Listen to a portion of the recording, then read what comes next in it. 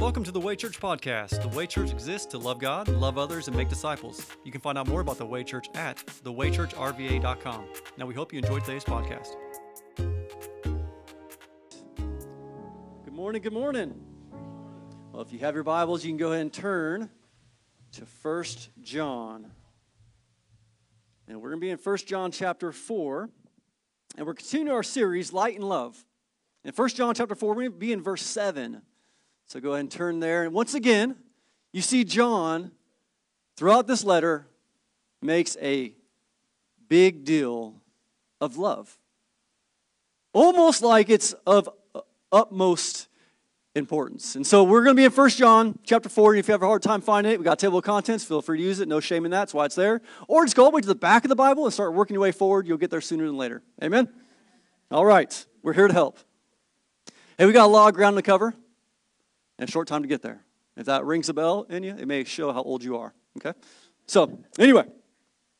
Verse 7. 1 John 4, verse 7. We're going to jump right in this morning. It says this. And before we get there, I know we got some note takers.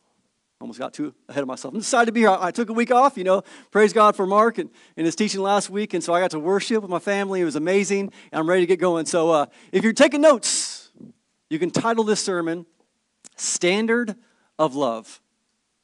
Standard of love. Now we can get to verse 7, all right? Amen? Here we go. 1 John 4, verse 7 says this. Dear friends, let us love one another, because love is from God, and everyone who loves has been born of God and knows God. The one who does not love does not know God, because God is, what's it say? Love. God's love was revealed among us in this way. God sent his one and only Son into the world so that we might live through him. Love consists in this, not that we love God, but that he loved us and sent his Son to be the atoning sacrifice for our sins. Dear friends, if God loved us in this way, we must also love one another. And so it begs the question, as we see this passage, why is understanding love so difficult? Why is it so difficult? When I go to dictionary.com, it gives three different definitions of what love is. And I'll read them. It says this. 1, love is a profoundly tender, passionate affection for another person. Number 2, love is a feeling of warm personal attachment or deep affection as for a parent, child, or friend. And number 3, love is a sexual passion or desire. We're pretty confused about love is, aren't we? I mean, does all that really capture what love is? I came across a couple articles this week. One article said this: love can vary in intensity and change over time. Another article said this: the complexity of love has much to do with how people experience it differently and how it can change over time. That's interesting to me. And that drives the thought of you can fall in love and fall out of love, right? I mean, love can change as we get to know each other and love more. And I experienced that with my wife. We love each other more than I did 20 years ago, for sure. So I know we're better. We spend more time together. Our love grows. But do we fall out of love too? Is that what love is? And then we have this mantra that continues just to permeate throughout our culture, that love is love. What does that mean? I mean, you can't define it in the definition, right? You can't. That's basic school principles. It's a fluid understanding of love based on our feelings, emotions, and experience. So does that really define what love is? And so it begs the question again, why is understanding love so difficult? Well, I think we're looking for love in all the wrong places. Again, you can tell who listens to what music. Listen, but it's true. Think about how you've experienced love and how you've come to know love. It starts when we were a kid. We look to our parents for love. And many of you have fantastic parents, I'm sure. But your parents are still imperfect at their finest. And so you still get an imperfect understanding of what love is. And as we grow, we start experiencing love maybe through friends, boyfriends, girlfriends, husbands, wives. And you see still the imperfection of what love is. And we start looking at our culture around us who just amazingly confused about love is, says every different thing. And so we get frustrated, and we take all of our experiences and our relationships, and then we look inside ourselves and figure out what love is based on what we think it is. And so it's no wonder why we're so confused about love. So I submit to us, basically what we see here, is to understand what true love is, we have to look at the love expert. Not Dr. Ruth, I don't know what you're thinking. Fellas, don't stand up, not talking to you either. Like I knew I came for a reason today. Here's my opportunity. No. The love expert. I came across another website that you can ask the love expert some love questions for as low as $5 a month, right? This is a bargain. So I signed up. No, I didn't sign up. But we look at this text, there's only one expert of love. God. The only person ever to be characterized by his nature as love. God is love. You see in verse 18, we'll see it again in verse 16. That's who he is by nature. So maybe, going out on a limb here, we should maybe start with understanding love by starting at who is love. You know, in preparation, I was reminded, my wife and I have this running joke. A few years ago, several years ago, my mother-in-law wanted to buy a futon for her spare bedroom. And so my wife and my mother-in-law went on this adventure for the whole day trying to find a futon. So they go to Value City, Haverty's, Haynes, all these furniture stores. And finally, when all hope was lost because they did not find the futon, they finally came to a store that had the perfect futon available. The store's name? Futon King. So I told my wife, you know what, if that was me, I probably would have started with the Futon King if I'm looking for a futon. Maybe that's just me. But isn't that what we do? We look for love in all these different places. Maybe we should start where love is, who God is, who established, created love, who exudes perfect, complete love. Maybe we should start there. And so in God we see what love is, and in God we see what love does as we look to the cross. You see in verse 10, it says, not that we love, but God loved us and sent his son to be the atoning sacrifice for our sin. This is the standard of love. God loved us first. And take that a step further, just so we get a full context of what that means. Romans 5, verse 8 tells us that God proves his own love for us, and that while we were yet sinners, Christ died for us. So imagine that. Even when I didn't deserve it, Christ died for me. And I gave him a lot of reasons to reject me throughout my life. I've messed up a lot of times. Every reason available, he could have looked at just one, and it would have been enough for him to reject giving me his love, ultimately dying for my sins. But yet he didn't. While we were yet sinners, Christ died for us. He proves his love.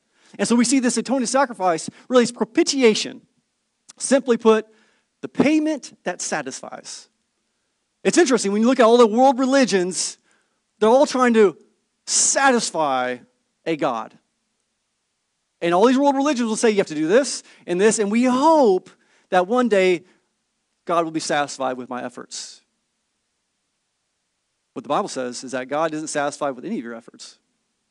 Completely dissatisfied with all of your efforts. Isaiah says your good works like filthy rags. If we really understood the gravity of really what it's saying, talking about menstrual cycles and rags, right? About as impure as you can get in that time frame. And that's what our good works are to God. So the only payment that satisfies was Jesus, living the perfect life that we couldn't live, dying the death that we couldn't die to satisfy the payment for sin, which is death.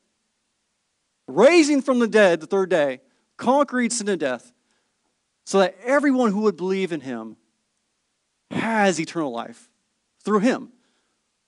Because we couldn't do it, he did it. 2 Corinthians 5 tells us about Jesus who did not know sin became sin for us so that we might become righteousness, have a right standing. You know, if you've been around kids at any length of time, you'll hear the phrase, that's not fair. That's not fair. I said, I know, give me your ice cream. That's not fair, right? And it's true. Like, there's a lot of things in life, let's just be honest, that are not fair. Can we praise God that His grace isn't fair? Giving us something that we don't deserve. His love isn't fair. Loving us when we were completely unlovable. I praise God. And that should send us in a heart of worship that He didn't give us what we deserve. But He gave us grace. So you want to know love? Look to God. You want to know how to love? Look to the cross. This is a standard of love. In verse 11, as followers of Jesus, we must also love one another in this way. This is the standard of love. And this kind of love, when you live out this kind of love, begins to make the invisible God visible through you to those around you. Which leads us for verse 12. It says, no one has ever seen God. If we love one another, God remains in us and His love is made complete in us. This is how that we know that we remain in Him and He in us. He has given us His Spirit. And we have seen and we testify that the Father has sent His Son as the world's Savior. Whoever confesses that Jesus is the Son of God, God remains in Him and He in God. And we have come to know and to believe the love that God has for us.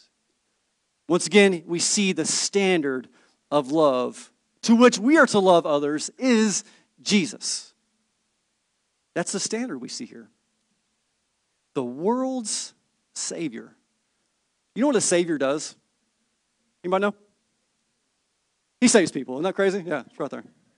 You know, we like a good Avengers movie. And every time, what happens in an Avengers movie? The next one hasn't even come out yet. I don't know if they're making it, but if it does, I know what's going to happen. The world's going to need saving. There's going to be an adversary. The world's going to be helpless. The Avengers will come in. They'll start saving the day until one point to where it seems like, oh my goodness, they're actually going to lose this one, right? Isn't that what happens every time? This is finally not going to happen. The world's going to come to an end. And yet, they end up conquering, saving the day. The world's saved. Next episode, right? This is the way it works. We need saving. This is the point. The world's Savior. We are helplessly stuck, and there's an adversary coming at us. And it reminds me when I was looking forward to next Sunday, Resurrection Sunday, and looking back at what Jesus did. The disciples. The Messiah, the Christ is finally here. And then what? Crucified, dead, buried. 3 days. What just happened? What are we going to do now? They hid for fear of the Jews. But then the third day, the resurrected Lord came back to life, proving that He was who He said He was. Proving payment accepted, the payment that satisfies. The world's Savior. And I think the best phrase in all of the Bible is verse 15. And you see it over and over throughout the Bible. Whoever confesses Jesus. I love the word whoever. You know, we live in a culture that screams inclusivity and rejects in a hatred type way anything that seems exclusive. Like Jesus. I mean, Jesus is pretty exclusive. He says, I am the way, the truth, and the life, and no one comes to the Father except through me. Pretty exclusive statement. But I would argue that the Bible is far more inclusive than exclusive. Why do I say that? I'm glad you asked. It'd be awkward if you didn't. Romans 3:23 says, for all have sinned. It's pretty inclusive. Romans 6:23, for the wages of sin is death. So all have sinned and all earn by the wages death. That's pretty inclusive. Would you agree? Pretty inclusive. All is a lot of people. Jesus, his own statement was pretty inclusive. John 3:16, I think we get so numb to it, but the power of that statement is tremendous. Jesus said, for God so loved the world in this way, He gave His one and only Son, that whoever or everyone who believes in Him will not perish but have eternal life. Everyone who believes. Pretty inclusive. And amazingly, at the moment you believe, life begins. Jesus says it's the abundant life. Not the abundance of stuff, the abundance of Jesus. And that changes everything. True life begins at the moment you believe. The Apostle Paul says in Galatians 2 that I have been crucified with Christ and I no longer live, but Christ lives in me. at the moment you believe. So the question is, what's the primary evidence of Christ's presence in you? Let me tell you a couple things that's not. And not that these are bad things. Going to church, going to worship, you being here is not primary evidence of Christ's presence in you. Do you know that? Serving, it's not. Speaking in tongues, might hit on a nerve, it's not. The gift of prophecy is not. I think this is what Paul, he uses hyperbole in 1 Corinthians 13. But he's driving the same point home. So these things are not. I'll just read it to you. 1 Corinthians 13:3 says, if I speak of human or angelic tongues, but do not have love, I am a noisy gong or a clanging cymbal. If I have the gift of prophecy and all understanding of mysteries and all knowledge, and if I have all faith so I can move mountains, but I don't have love, I am nothing. And if I give all my possessions and I give my body in order to boast, but I do not have love, I gain nothing. What's the greatest evidence of Christ's presence in you? It's love. It's love. It's the greatest presence that the Holy Spirit's working in you. It goes Galatians 5, right? The gifts of the Spirit, or the fruit of the Spirit. What does that look like? The first fruit of the Spirit listed is what? Love. Love. Then it gives you 8 other ones, but we start with love. So it begs the question, what about those times when you've been unloving or just completely unable to love someone? Maybe you are complete in love and perfect in love. You guys are a great church. But there's people out there, believe it or not, that actually have unlovable moments. I have these moments to where I don't love like I ought to, or am completely unloving in how I talk or treat others. And it's okay if I'm by myself. It's all right. I'm just going to vent to you a little bit. When I was looking at my own day, it's amazing. There is an extinguishing that we can do in our life. What do I mean? 1 Thessalonians 5:19 tells us, don't stifle. Your translation may say grieve, or no, quench the Holy Spirit. It means extinguish. Now I want you to catch this for a second. The sovereign God of the world dwells in you, and yet we can extinguish the Holy Spirit. Does that not amaze you? And I do it every day to some level. I was thinking about my routines of the day. My sweet spot of my day, right, when I am just sacrificially loving everyone, is somewhere between 6 a.m. and 8 a.m. in the morning. Because I wake up about 5:30, so I need 30 minutes of coffee. So maybe not so much there. And 6 and 8, I'm just using my time with the Lord without people. And then my day starts. And the grind of the day starts. And the worries, and the stresses, and the fears, and anxieties, my selfishness, and people, right? It's been said ministry would be easy if it weren't for the people. Not y'all. Y'all are perfect. But think about your own workplace, your own school life. Think about how much easier these things would be if it wasn't for the people. And these things grind on us throughout the day. And so I don't know about you, but about time 5, 6, 7 o'clock, I'm kind of spent. And for my day, that's really getting started. Our family dynamics, right? We're pretty busy. But I find my fuse getting shorter. In those moments, I can tell that my standard of love, because I've been quenching the Holy Spirit, begins to shift from sacrificial to self-centered. In those moments in my life, I know there's a proximity issue. Specifically, I've moved closer to my selfishness and away from my Savior. If I'm honest, I know church is no place for honesty, but we're going to try for a little bit. If I'm honest, this is what happens. Because look at verse 16. Again, God is, what's it say?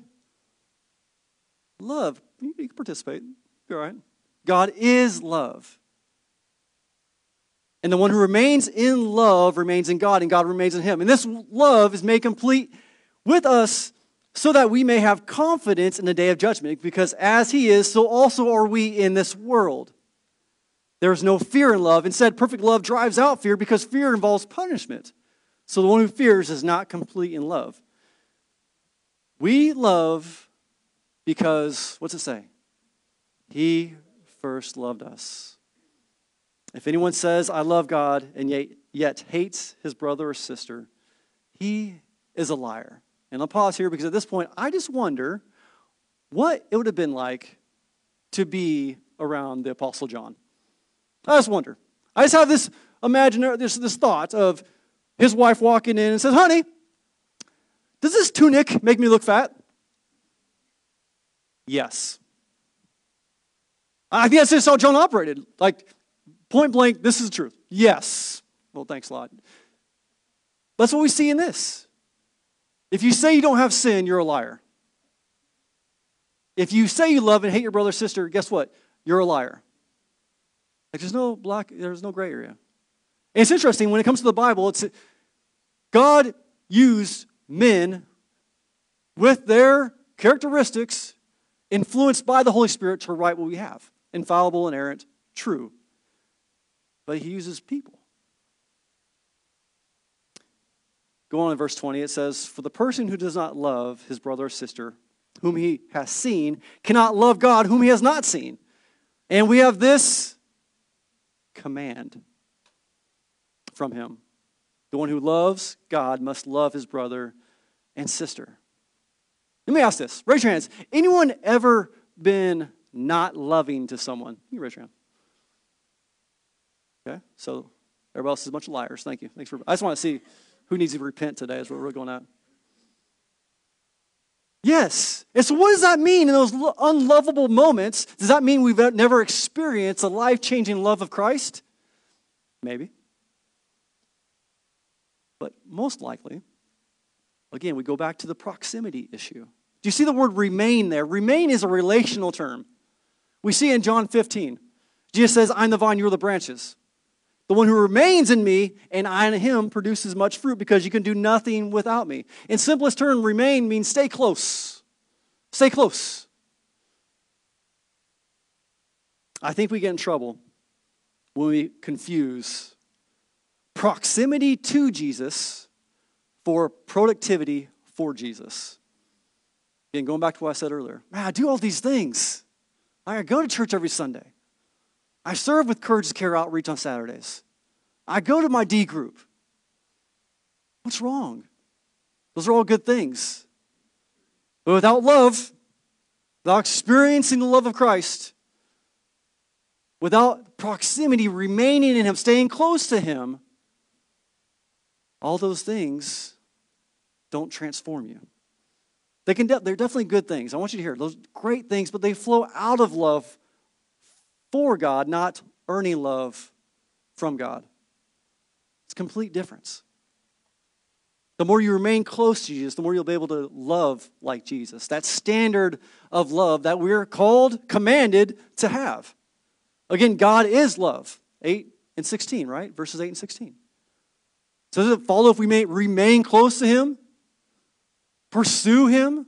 That we become more like him? This is the sanctification process, by the way, that we're all on. We're all on this journey. That's over time, not overnight. But we're all being made more and more like Christ. But we're called to remain close to him. And John references, really, in various ways, Jesus' command in John 13:34. He says, I give you a new command, love one another. Here's the catch. Just as I have loved you, you're also to love one another. And this is a command. And so our family last year, I learned a lot about the Lord as a father, parenting kids. And I just get really frustrated that my kids fight. Like, it really grieves me, to be honest. I can't stand my kids fighting with each other. I desire for this, maybe your family is just perfect in this Garden of Eden type atmosphere, but mine's not. My kids argue and bicker, and it grieves me. And so we made an acronym, because I know Mark last week had this great acronym, FALSE, right? How you identify a false teacher. And so in all my humility, I couldn't let Mark outdo me with his acronym game. So I had to bring ours. But I learned something from last week. You all a bunch of cheaters, so I ain't going to put mine on the screen. I saw y'all. Y'all act like you knew it, reading off the screen.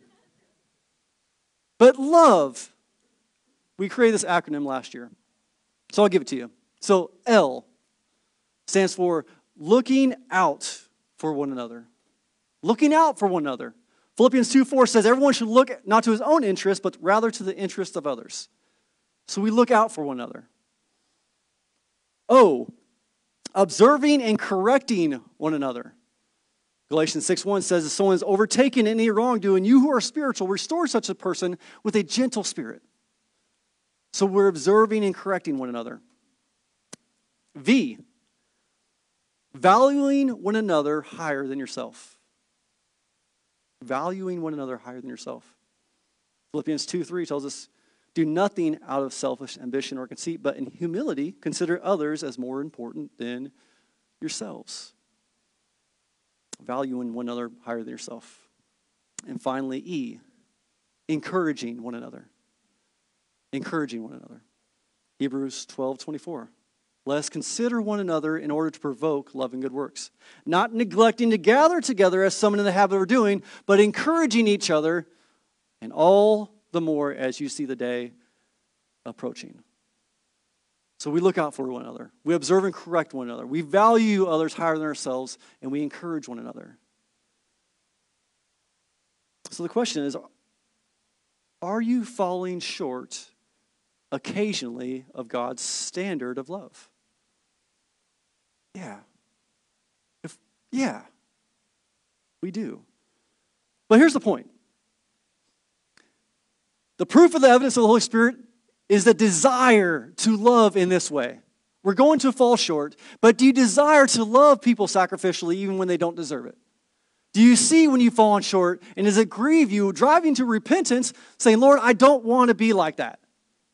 I desire to love. That's evidence of the Holy Spirit to love the unlovable. So it's evidence that we're in Christ. And number two, having that desire to love the unlovable is evidence and gives us confidence that we can stand in Christ at the day of judgment. That's a quick reference that we saw there. We have no fear and no condemnation because Romans 8:1, therefore now there is no condemnation for those who are in Christ Jesus. And so we stand in all confidence knowing that we are a child of God through faith alone in Christ alone, by His grace alone, and have been changed, born again, and being continually shaped in the image of Christ. And so when He does return, we have confidence. We don't have any fear because God's perfect in love, displayed on the cross. And it begs the question, do you have this confidence in Jesus? Do you have this confidence? 1 John 5, verse 1 says, everyone who believes that Jesus is the Christ has been born of God. And everyone who loves the Father also loves the one born of Him. This is how we know that we love God's children. We love God and obey His commands. For this is what love for God is, to keep His commands. And His commandments are not a burden because everyone who has been born of God conquers the world. This is a victory that we have conquered the world, our faith. So let me ask this. When you see the term everyone here, do you know what it means in Greek? Anybody know? Look at y'all. You're all so smart. Everyone. Isn't that amazing? Everyone, everyone, everyone, everyone. This is what the gospel is so incredible, but yet it's so offensive. It's so inclusive that it offends many. Let me give you an example, because I know you need an example, so I'm going to give this to you. I'm going to give it right out of the Bible. 1 Corinthians 6, verse 9 through 11 says this. Don't you know that the unrighteous will not inherit God's kingdom? Don't be deceived. No sexually immoral people, idolaters, adulterers, males who have sex with males, no thieves, greedy people, drunkards, verbally abusive people, or swindlers will inherit God's kingdom. To which you'd be like, yeah, that makes sense. And it says this, and some of you used to be like this, meaning we were, and sometimes if we're honest, are on this list. But it says this, but you were washed, You are sanctified. You are justified in the name of the Lord Jesus Christ by the Spirit of our God. And so know the Bible is very inclusive. And let's slow down on maybe being so quick to condemn people.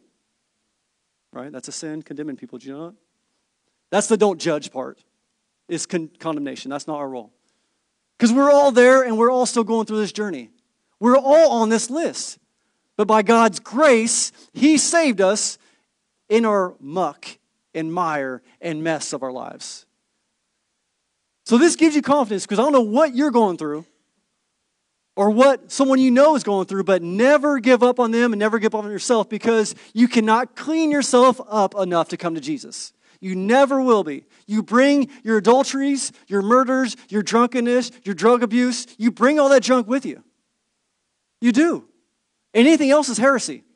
I know this almost sounds like heresy. Everything else is heresy. If anyone says you got to do this before you come to Christ, it's a lie from the pit of hell. Jesus is the only sacrifice that satisfied God. You come to God and let Him do the rest. You come to God and surrender your temptations, to surrender those things that you've been caught up with. Because only He can change those desires. We talked about in our young adults gathering the other night of things that we now don't do that we used to do. And I asked, why? Why don't you do those things that you used to do? Well, God's changed our desires. I don't like those things I used to do. It's not I'm trying to earn God's love by not doing certain things. I obey and keep His commands because I love Him. It's not what you've done. That's what I want to see in this list. It's not what you've done. It's what Jesus did. And that moment on the cross when Jesus said, "It is finished," tetelestai, means paid in full. The debt that was owed is now been paid forever. That's the beauty of what Christ did for us. That's the love standard that we see. And we see Jesus' perfect obedience led to His perfect sacrifice, paying sin's full price. To which Jesus would say, all who would follow me, because He gave an example for us to follow, He says, if you love me in John 14, you will keep my commands. And I hear the comment or question quite a bit in various ways of what commands are we supposed to keep, right? And there's a good heart posture behind that most of the time. Because you want to live in a way that pleases God. But sometimes it's like, what can I get away with? And that's what we usually like, what can I do? Well, where's the line and how close can I get to it? That's not what we're talking about here. We long to keep God's commands. And that's the difference between religion and relationship. I know we've been talking about that, but it's so true. The religion and relationship. Religion says that you have to do something to be loved. And that's where commands are burdensome. You have to do these things to earn God's love. But the relationship says that you do these things from being loved. Not to be loved, but from being loved. That's why they're not a burden. I don't obey Christ. They're not burdensome because I love Christ. I do things for my wife because I love my wife. I do things I hate to do, but I almost enjoy them because I love my wife. I'm not trying to earn her love. I'm doing it out of an overflow of love for my wife. We forget God's a relational God, that we're able to have a relationship because of Christ Jesus and what He did and through our faith that's applied. But if we're asking a question, what commands are we supposed to obey? I would go to Jesus' top two. And I love in Matthew 22, the expert of law says, what's the greatest? And he's trying to trip up Jesus. What's the greatest command? And what's Jesus said? He says, love the Lord your God with all your heart, with all your soul, and with all your mind. This is the greatest and most important command. Love God. But then as any good teacher and preacher would, he says, but there's another one, right? This ain't done yet. I'm going to answer a question that you didn't ask. He says, love your neighbor as yourself. And in Luke 10, we see Jesus clarify who the neighbor is. It's everyone. It's the unlovable. It's the lovable. It's everyone in between. He uses a case of a Samaritan. And he picks out the racism issue of the day. Everyone. So we're to love God. Now, the overflow of our love for God, only then can we really love others, including those who are unlovable. And this is God's standard of love that was demonstrated through Jesus, which is completely countercultural, nonsensical, and ultimately unfair. God displayed his love, the standard of love on the cross for us. And in this way, we're to love one another. So I don't know what God's doing in your life, but I know when we start thinking how we love, first let's stop to think how we've been loved. So we're going to have the time of response and prayer. I'm going to ask the band to come back up, and we're going to continue worshiping. But a couple things I want you to consider and see how the Holy Spirit's working right now in this room, in your life. One, have you been able to rest in the love of God? Have you really fully come to know as best as we can the amazing love that Christ has for us, has given for us? Only then can we love others. When we see how much God loves you. And has done everything to show that, to prove that. Do you believe that? And flowing from that, are there people in your life that you're having a difficult time loving? Are there people in your life that you're withholding love from? I'm praying the Holy Spirit just moves and convicts our hearts in that way. Because how in the world can we withhold love from someone when God gave you his amazing love when we didn't deserve it? And there's some hard people to love. I'm one of them. Let's strive to love and remaining close to Jesus. But if you're here and have yet connected your knowledge of Christ to your faith in Christ, I encourage you to do that right now. Knowing how amazing God's love is for you, and that while we're sinners, Christ died for us so that we can have a relationship with him. Everyone was created in his image, yet we've been separated by sin.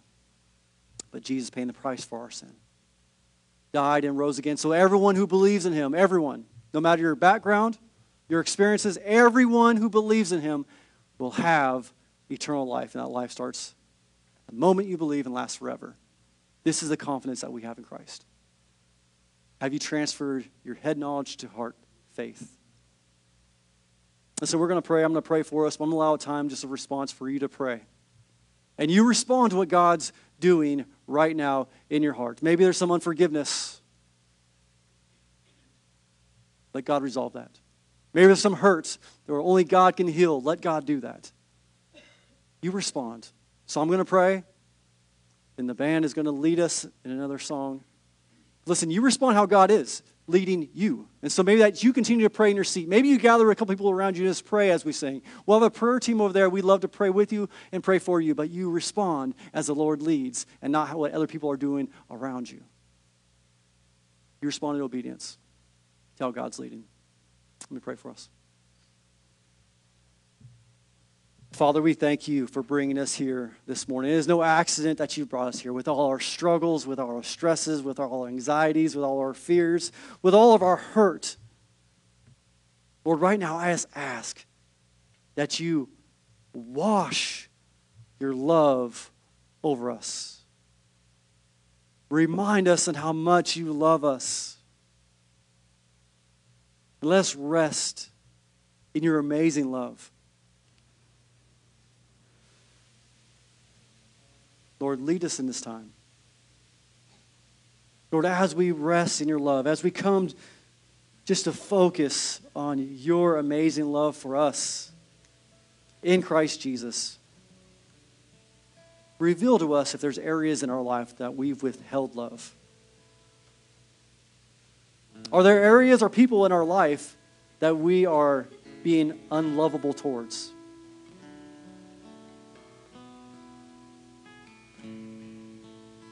Are there things that we need to do, maybe right now or starting today, to take those steps towards hurt that we've caused by being unlovable?